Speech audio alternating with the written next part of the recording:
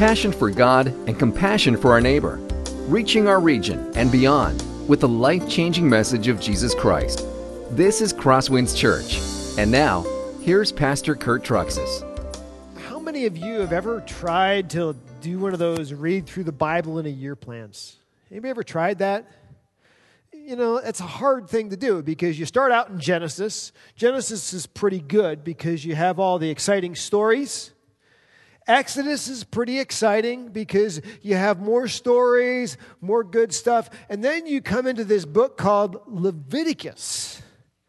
And Leviticus talks about sacrifices we don't offer, a priesthood that no longer exists, and a bunch of Old Testament laws that we no longer obey. And like the Bible in a year plan comes to a screeching halt when you hit Leviticus.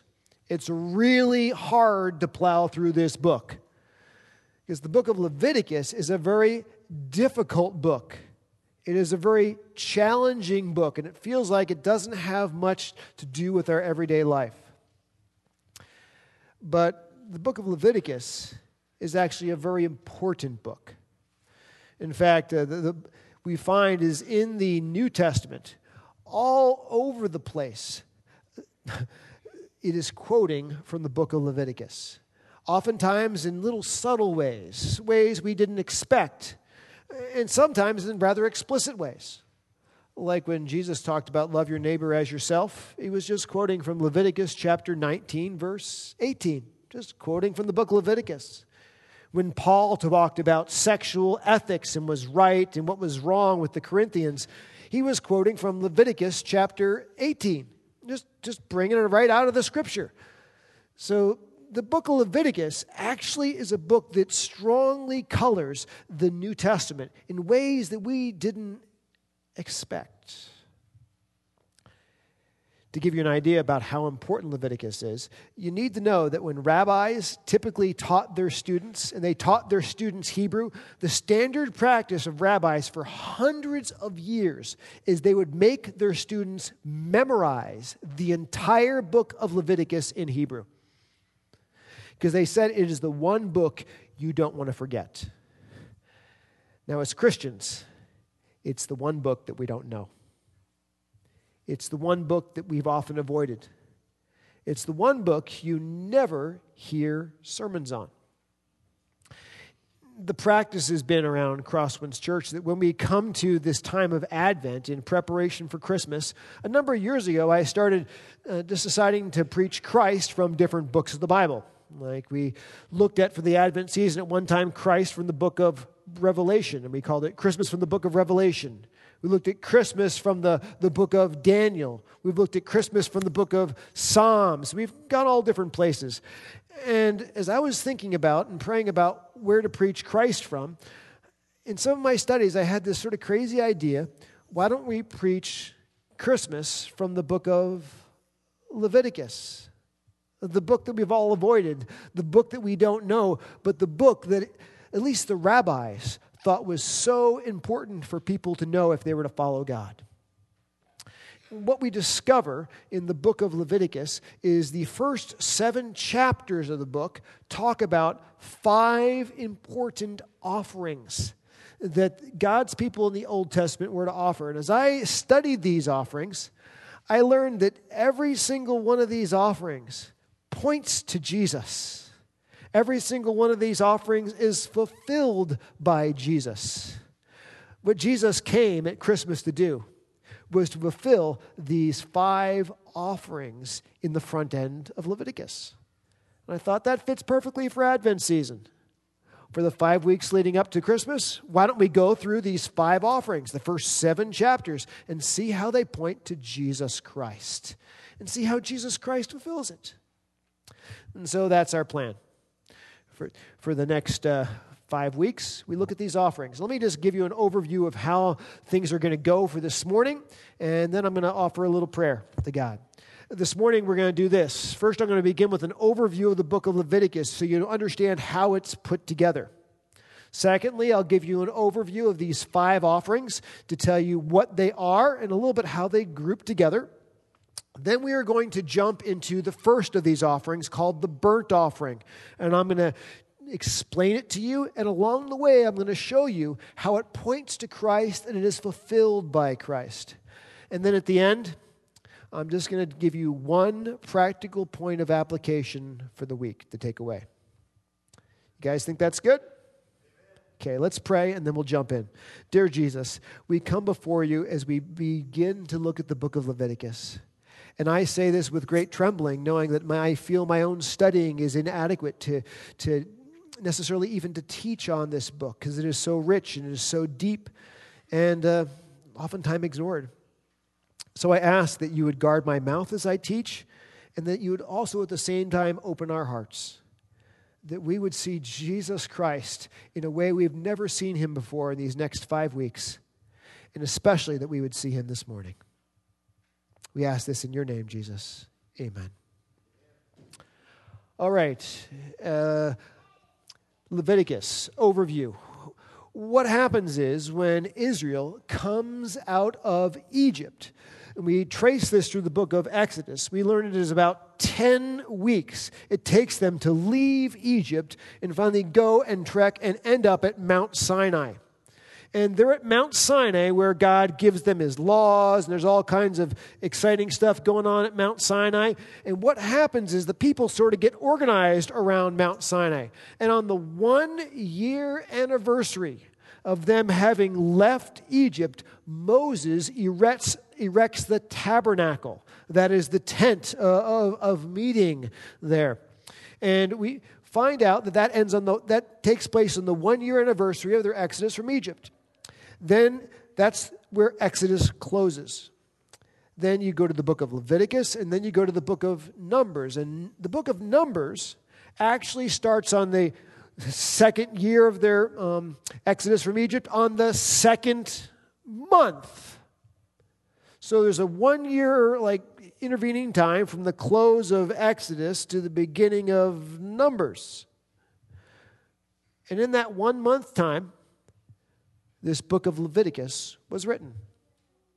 It's a short amount of time. 1 month to go from pen to publishing. How could Moses do it in that short amount of time? We'll find out in a moment. How is the book of Leviticus organized? The book of Leviticus, while it is a challenging book, it's organized very simply. The first 16 chapters talk about proper worship. How do we come to God and worship him in such a way that we can approach him and have our sin covered? How to worship God.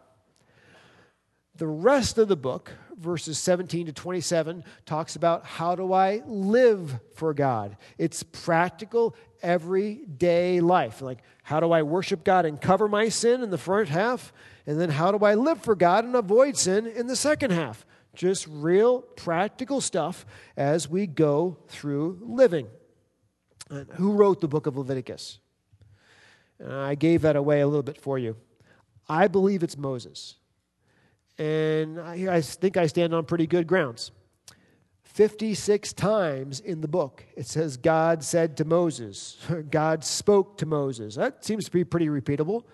Then when you come to the New Testament, Jesus says the books of the law were written by Moses.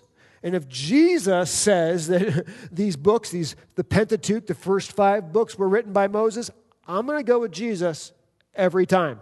I mean, if I can trust him for my eternal salvation, I can trust him on the authorship of this book. That's a simple way to go with it. But I told you earlier, this book was written in 1 month. And my first thought was, man, Moses, you are one prolific author. 1 month from pen to publish on this book. And then I start reading the book of Leviticus, and I find out that a lot of this book is God speaking directly to Moses, telling him what he's supposed to write. This is a lot of this is just like direct, like do this, say this, say this. So it's like, it sort of helps in the short publishing time, doesn't it? When it's just directly given by God. The other thing to know is the book of Leviticus, it's not just a bunch of obscure, weird rules and regulations. Because isn't that normally how these kind of things strike us? The book of Leviticus is a gospel book. It's a good news book. Here's the situation. Man is separated from God. We were supposed to be in a relationship with God back in the Garden of Eden. We learned about that in Genesis, and sin has separated us from God, and we don't have this relationship. Now God has pulled his people out of Egypt, and he's bringing them back into a relationship with himself. And in the book of Leviticus, he says, here is a system, a worship way to be able to cover your sin so we can be able to meet together once again. So a measure of the Garden of Eden can be restored, and we can be back in a relationship with God. That's what all these rules of worship and sacrifices and atonements are for. To bring people back to God, because God loves us, and God wants to have a relationship with us. That's the spirit of the book of Leviticus. Now, that's the overview of the book I wanted to give you. Now, let's get into the specific offerings in the first 7 chapters. Let me tell you what they are. There's 5 of them, and they break into 3 groups. The first 2 talk about dedication to God, or people being brought into a relationship with God. They are the burnt offering that we're going to look at this morning, and the grain offering that we're going to look at next week. The middle one talks about communion with God. And now that you're in a relationship with God, how do you relate with him on a daily basis? Sometimes this is called the fellowship offering. Other times you'll see it called the peace offering. So once you're in a relationship with God, how do you have communion with God? And then what happens as we go along in life? We mess up, right? We sin. And what happens is the next set of offerings have to do with cleansing from God. They're called the sin offering and the guilt offering. So you can see sort of the Christian life. It's sort of laid out right here in these offerings. There's the dedication to God offerings, coming into a relationship with him, then having fellowship with him, and then being cleansed of our sin and being brought back into a relationship with him when we sin and when we screw up. So you can see how this all comes together. Now, let's just jump into this first offering. And I'm just going to tell you, by the way, that some of this is difficult. There's a reason that a lot of people don't preach from the book of Leviticus. It's hard. So stick with me on this. And I can tell you, by the way, that as we will go through these offerings in the future weeks, it'll get better, it'll get richer, and it'll get more significant and impactful for your life. So let's start off with the first one, the burnt offering. What is the burnt offering about? The burnt offering was a way that people expressed their total dedication to God. They expressed their total dedication to God, and it was a way also to have their sin covered. Dedicating yourself to God, having your sin covered, and being brought back into a relationship with God. That's what this offering is about. Now, this offering is about general sinfulness, not specific sinfulness. If you can think of the specific sin that you need to confess to God and be forgiven of, that actually falls under the sin offering, which comes later. This is talking about just general sinfulness, just general irritableness, just I'm a selfish person, that I'm a prideful person, that even though I try not to be, I find myself slipping into those selfish, prideful things. I'm a generally sinful person that is separated from God, and I have to have my sin atoned for. So this morning, if you are a person who's sitting here, you know what? I'm sitting here in clean conscience. I can't think of anything I did this week that was really heinous and bad and needs to be confessed. That's nice. You're still sinful. I'm still sinful. We still need to have a sacrifice that covers our sin to bring us into a relationship with God. That's the burnt offering. That's what it's there for. Now, this is where it's going to get a little difficult for us. The burnt offering in Scripture is offered sometimes on a personal basis. That's Leviticus chapter 1 that we're going to study in a moment. But also, when you start bringing your finger through the text, you find the burnt offering is offered frequently on a corporate basis, like a nationwide kind of a thing. think of it this way. We're part of America. As Americans, we have collective guilt of our country. Even though we didn't necessarily do anything to make a sinful choice, our leaders may have made a sinful choice, and we have to bear the consequences of it. We're responsible for it. For instance, our country changed the health care plan. And guess what? You didn't vote for it, but did it change your life? Just mine? Yeah. Our health care costs went up, right? Everybody says amen on that one. In another sense, if our country goes to war, we may not have personally chosen to go to war, but guess what? We all have to bear the consequences of those choices. So when national Israel was thinking about things and dealing with things, they said, we have national guilt. We have national sin. We need to nationally dedicate ourselves and collectively dedicate ourselves to God. And collectively, we have to have our sin covered as a nation, as a people. And so you find the burnt offering being offered all the time to take care of this sin, collective sin. Give you an idea of how often it is offered. It was offered every morning and every evening. Then on the Sabbath day, it was like doubled. It was like 2 animals in the morning and 2 animals in the evening. And anytime you can think of a holiday, any holiday in the Jewish calendar, it seems like they're offering burnt offerings. Oh, first day of the month. That sounds like a holiday. We better offer extra burnt offerings then to cover our sin. And Passover. Oh, new moon. We have to offer more burnt offerings then. Feast of Weeks. We have after more burnt offerings then. It's like all over the place. These guys are slaughtering animals and burning them to rededicate themselves to God and to have their sinfulness covered because they're so painfully aware what a sinful people they are. I'll give you an example of how frequently things are offered. You look at the Feast of Booths, which is one of their holidays. It almost sounds like you're singing the song, The 12 Days of Christmas. You know that song where they sort of count down, 4 calling birds, 3 French hens, 2 turtles. It's like that, but it's sacrificial offerings. On the first day of the Feast of Booth, what do they offer? 12 bulls burned fully on the altar, plus 2 rams, plus 14 male lambs. Second day, they count down. 11 bulls burned on the altar, plus 2 rams, plus 14 male lambs. Next day, 10 bulls. They count down all week long, rededicating themselves to God and asking God to cover their sin. So you see this burnt offering offered all the time in a corporate basis. Sometimes it wasn't just a matter of rededication to the Lord and covering sin. Sometimes it was actually done as a matter of celebration and rededication to the Lord.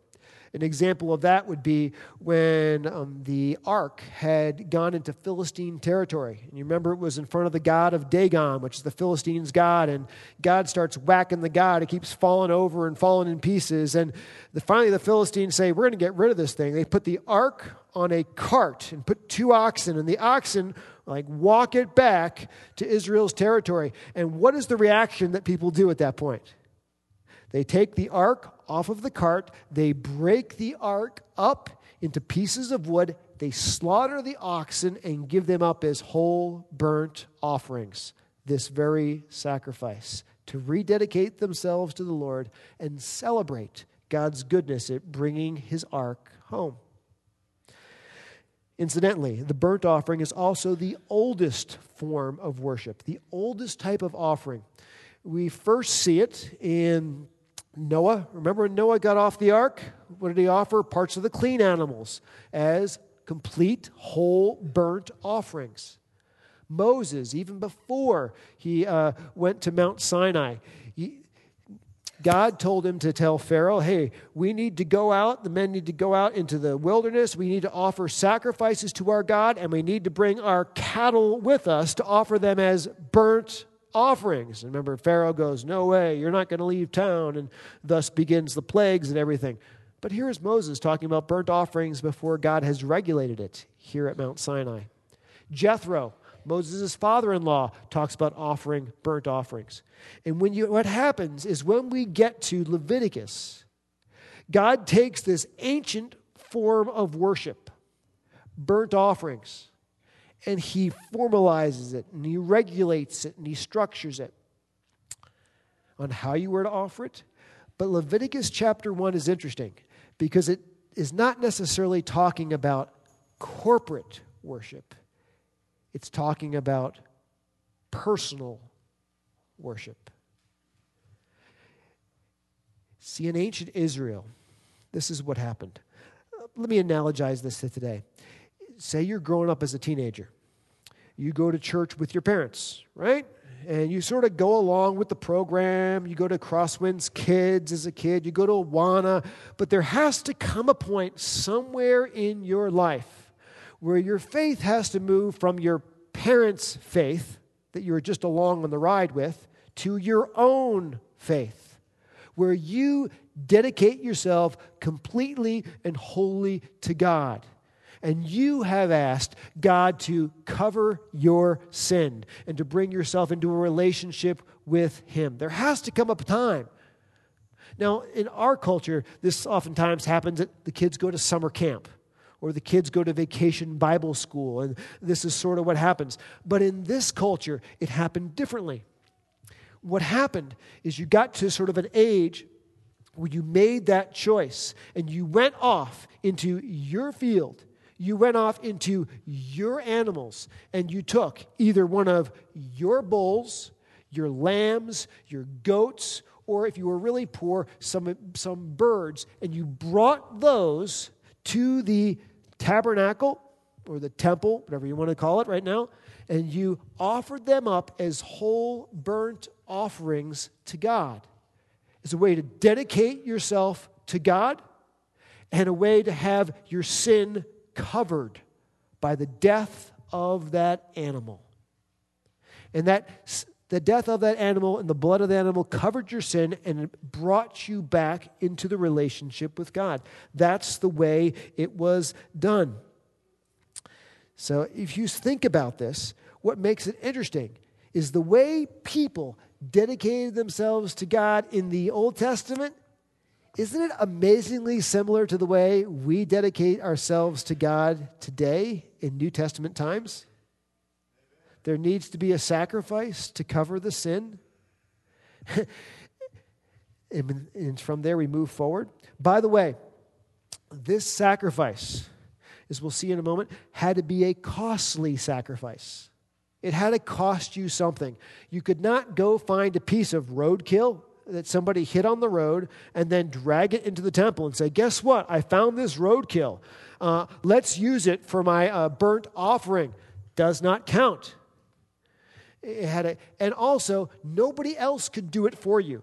Like, you couldn't say, hey, I sent Uncle Frank over to the temple or the tabernacle, and he is offering a burnt offering in my place. No, you had to do it yourself, and it had to cost you. And if it didn't cost you, and if you didn't do it yourself, it didn't count. Because it was your choice to dedicate yourself to the Lord. Let me show you how David understands this. Remember this famous passage in 2 Samuel 24:24? But the king said to Araunah, no, I will buy it from you for a price. I'm not going to get this as a freebie. I will not offer burnt offerings to the Lord, my God, that cost me nothing, because it doesn't count. So David bought the threshing floor and the oxen for 50 shekels of silver. Just like when we come to Christ today, it has to be our choice, and we have to make the choice, and it has to cost us something. Now let's go ahead and begin to look at this sacrifice, how it's offered. He says this, if his offering is a burnt offering from the herd, it shall be, he shall offer a male without blemish, and he shall bring it to the entrance of the tent of meeting, that he may be accepted before the Lord. And he shall lay his hand on the head of the burnt offering, and it shall be accepted for him to make atonement. Let me just break this apart and walk you through this. First thing he says if you're going to do this burnt offering, the sacrifice that's going to cover your sin and dedicate yourself to the Lord, the one you have to bring is a male. And by the way, we're going to remember there's 3 different ones. There's one of the bull, there's one of the flock, and one of the birds. The idea is that anybody can come to God, but it's also based on your economic circumstance of what you offer, because it has to be costly for you, but not out of your financial reach. That's the point. And he says, you have to say it's a bull. It has to be a male bull. Why a male? It's not that... The females, by the way, are actually quite valuable because the females give you milk for your breakfast cereal. That's what the cows do. The females actually gave you more cattle because they gave birth. But the male was sort of like your stud bull. It was the one that was over the herd. It was the one that represented the herd. That is the one you have to sacrifice. The valuable stud bull. And then he says this, it has to be a perfect animal. You go into the book of Leviticus further, and this is what it describes the animal must be like. It can't have any birth defects. It can't have any sores on it. It can't have any blemishes on it. It can't even have warts on it. And a number of you are going right now, oh gosh darn, I guess that disqualifies me.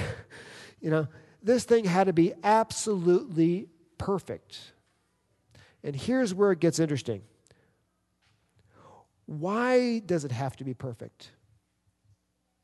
Because in a moment we'll see that this bull in the Old Testament pointed forward to and represented Jesus Christ and what he came to do in the New Testament. That Jesus Christ was the perfect, costly sacrifice that died to cover our sin. Now, it's very clear because he says, when you offer this sacrifice, you will be accepted before the Lord. It shall be accepted for him to make atonement for him. What does atonement mean? Atonement can really be just explained by just breaking the word apart. At one meant. Atonement means taking 2 parties that have been separated and broken apart and bringing them back into relationship together.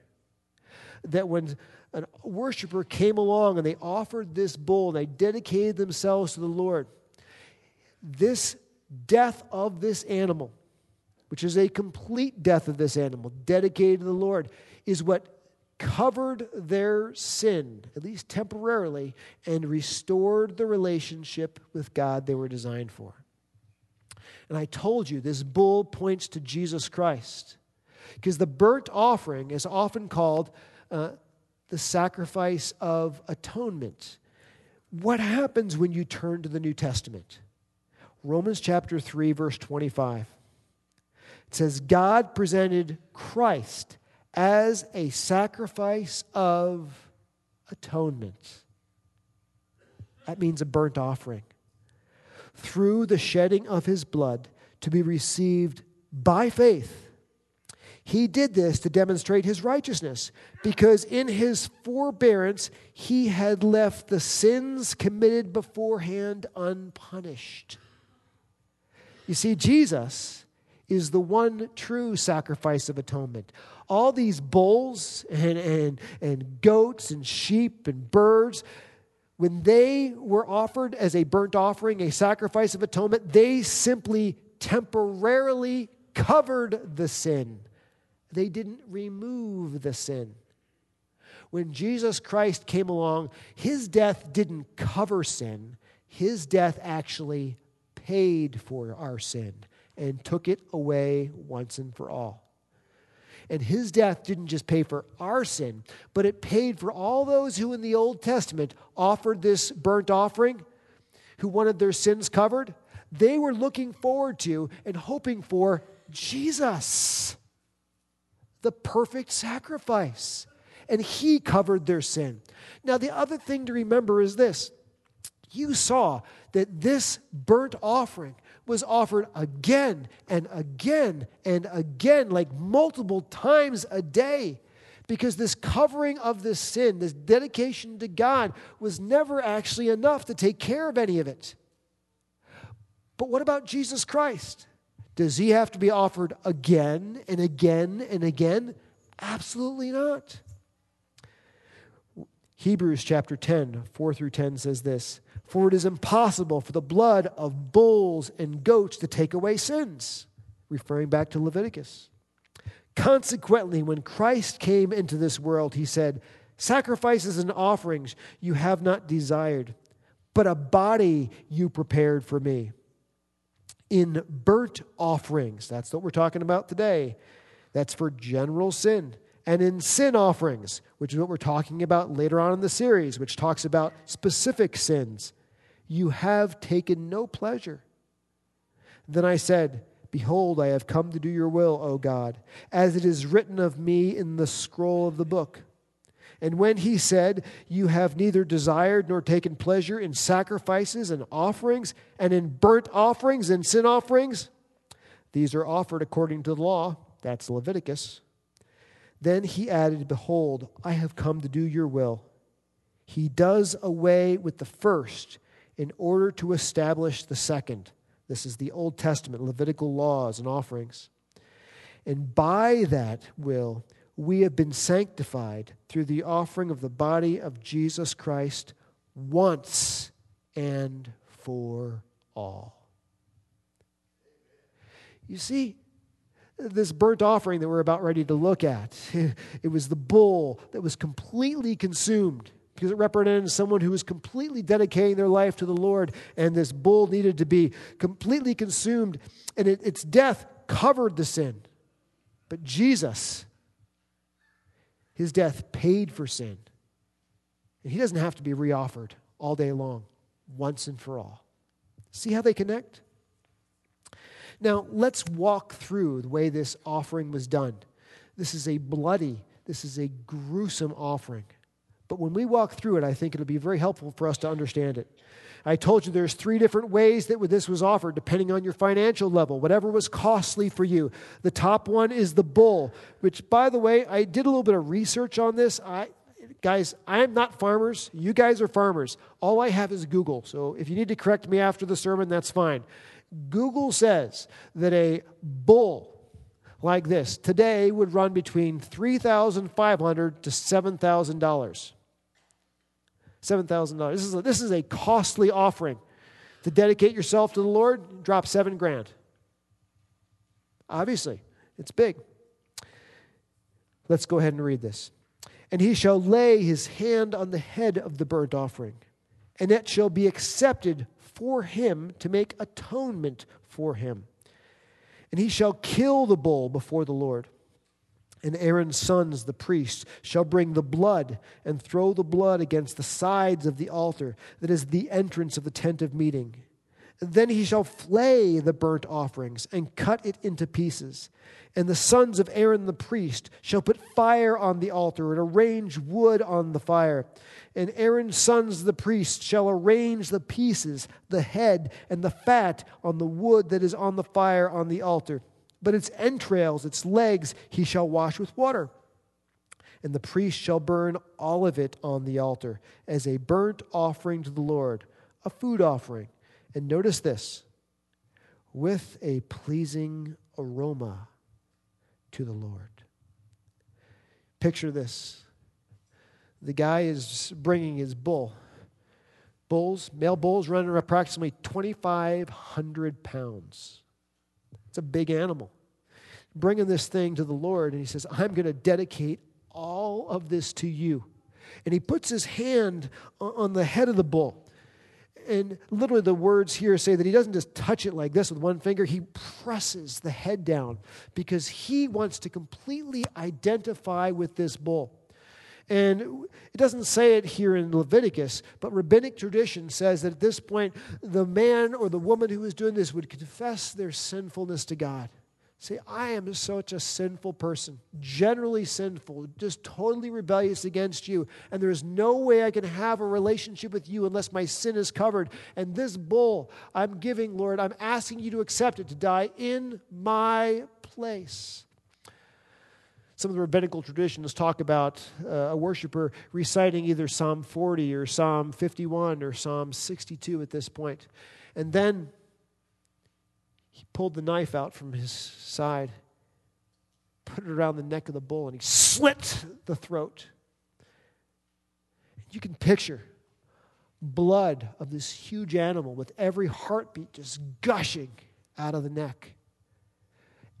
Every heartbeat, it's everywhere. It's on the worshiper, it's on the floor, and the priest is there, and he has a bowl, and he's catching as much of this blood gushing out of the neck as he can. And then eventually the animal staggers and it falls over on its side.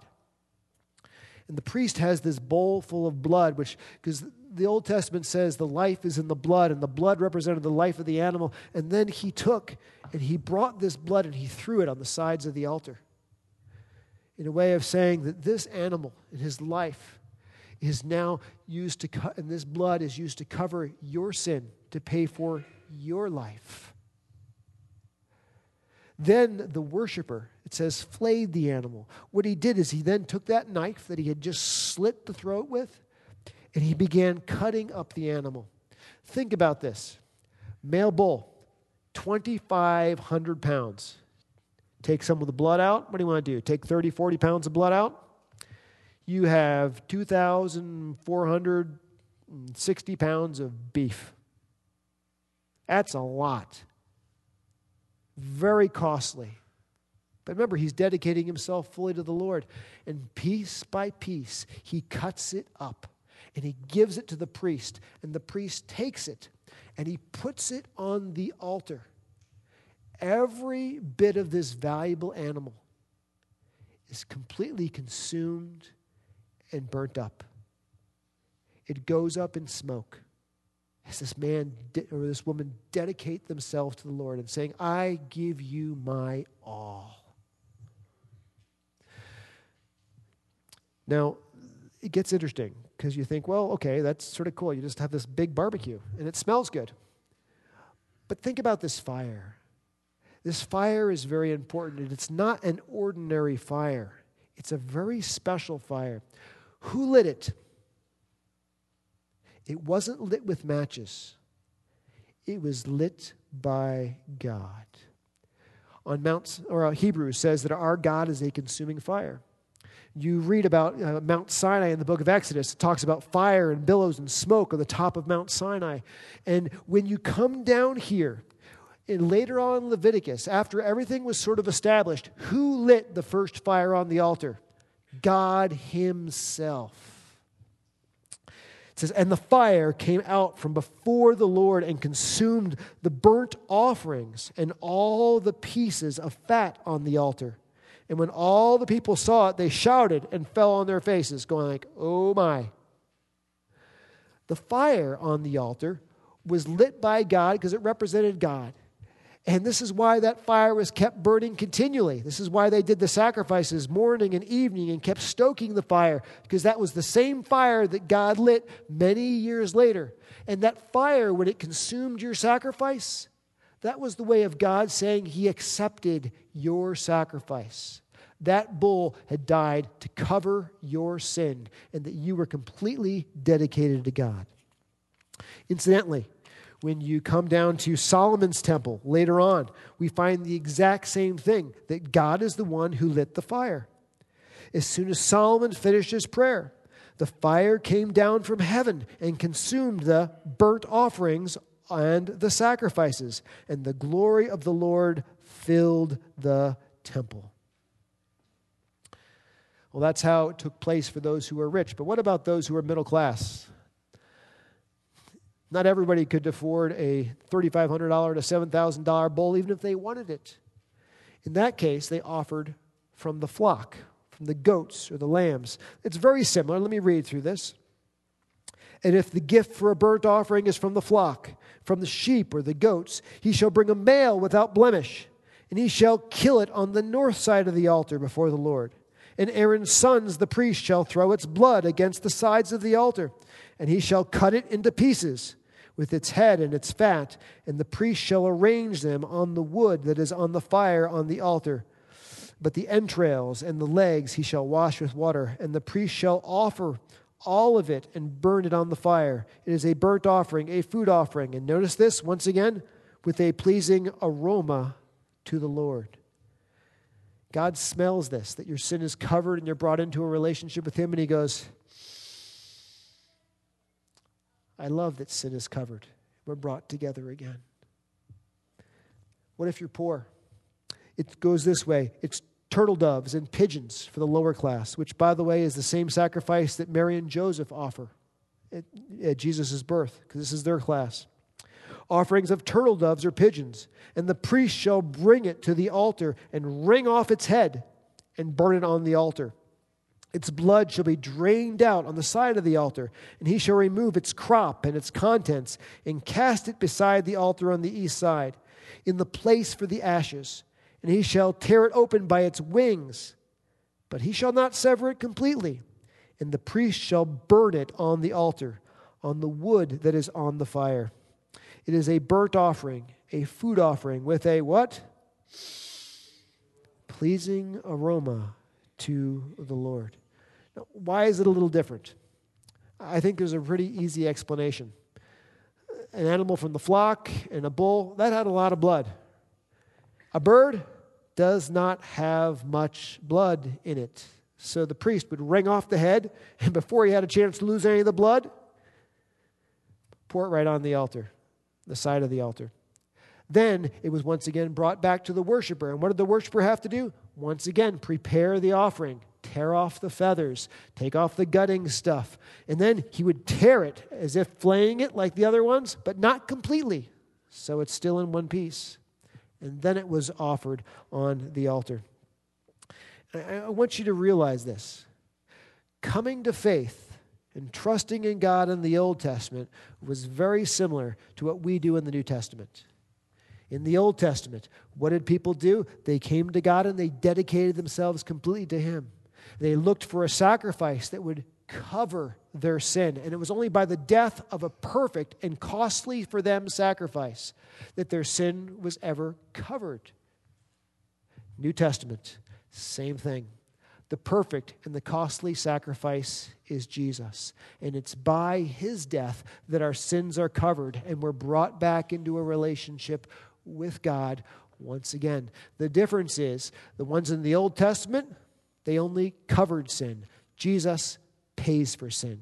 The ones in the Old Testament had to be done again and again and again and again because they were imperfect. Jesus, once and for all, to cover the ones in the Old Testament who looked forward for Him and to cover us in the New Testament times who look back upon Him. Jesus is the true burnt offering that they looked forward to in the Old Testament. One other thing to notice here. The Bible is clear that the heart of the worshiper was more important than the offering. The heart of the worshiper was more important than the offering. Look what it says in Psalm 51. For you will not delight in sacrifice, or I would give it. If you will not be pleased with a what? A burnt offering. The sacrifices of God are a broken spirit, a broken and contrite heart, O God, you will not despise. The idea is you could go through like the external sacrifices, offer your burnt offering. But if you're offering your burnt offering and you're actually thinking about what your friend is putting on Snapchat at the time, and you're actually sort of distracted, and you're not really into it, but you're just going through it on the externals, did it actually count? What do you think? No. Because where was God looking the whole time? On the heart, on the inside. And the sacrifice of the cow or the bull or the flock or the birds, that was just picturing things on the outside.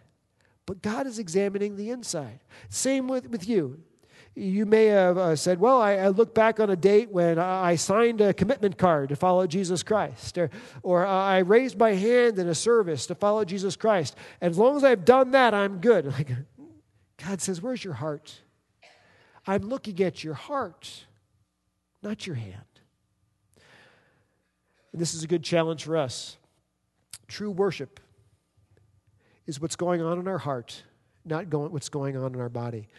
Just because you happen to be in a church at a certain time on a Sunday morning doesn't count as worship unless your heart is really seeking God. Because I know what it's like. Some people are sitting in the worship service and you're like, oh, I'm thinking about football on Sunday afternoon. Oh, I wonder if I just got a text message. Oh, maybe I can post a Snapchat. But your heart's not into worship. It doesn't count. God looks at the heart. Now, I decided I want to change things a little bit. I'm going to do a little something different for the way I end this message than what I have in your outlines. Here's what I want to do. I've talked to you about how this sacrifice points to Jesus Christ, and you've seen that. And I've talked to you how this sacrifice, Jesus fulfills it. But what can we do with it this week? How does this change our life? And what I want to do is I want to go to Ephesians chapter 4, verses 31 through chapter 5, verse 2. And I told you that this burnt offering sacrifice is hinted at and talked about all throughout the New Testament. I'm going to read this text, and I'll see if you can find where the burnt offering shows up.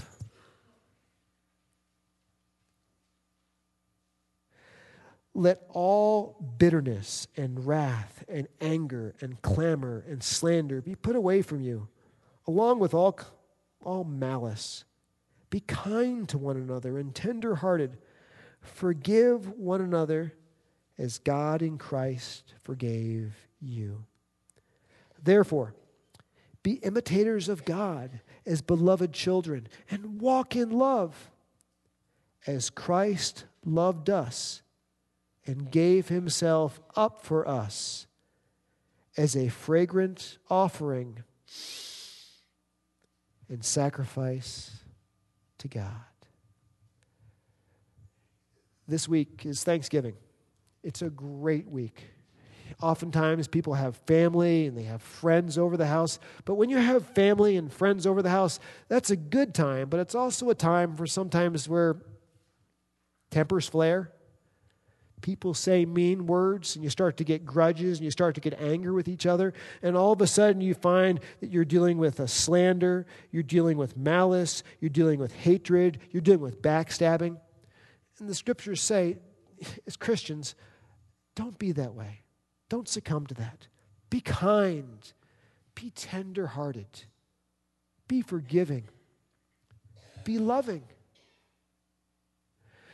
Just like God, through his Son, Jesus Christ, has loved you and covered your sin.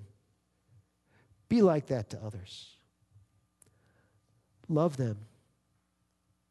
Cover their sin, even when they offend you and hurt you this week. And you know what's going to happen? As God looks down at your life, that you cover others' sin like Jesus covered your sin, it's a pleasing offering to God. Just like the original burnt offering was, just like Jesus Christ is, and just like this week we can be as we cover the sins of others. This Christmas, as we start to look at Jesus Christ and what he came to do, the first thing we learn is he came to be the one true burnt offering of atonement. The offering that would cover all of our general sinfulness, and the offering that when we dedicate ourselves to God with it, brings us back into a relationship with him. That is what Jesus Christ came to do, to fulfill the burnt offering of Leviticus chapter 1. And the challenge God gives us is just as Jesus has covered our sins, this week, cover the sins of others. And each one of us be a fragrant offering to God. Dear Jesus, we come before you and we thank you so much for the book of Leviticus. We want to just confess that we have ignored it because it's tough. But we also want to thank you for it. Thank you for how it so richly colors the New Testament that we read. Thank you for how we see in it exactly what Jesus Christ came to do. Thank you, Jesus, for being that burnt offering that everyone in the Old Testament looked forward to, and for being that one sacrifice of atonement, the burnt offering that we look back on. And we deserve none of it. This week, may we cover the sins of others like you have covered ours out of love. We ask this in Christ's name. Amen. This has been a presentation of Crosswinds Church. More of Pastor Kurt's sermons can be found online at crosswinds.tv. Thanks for being with us, and may God continue to enrich your life.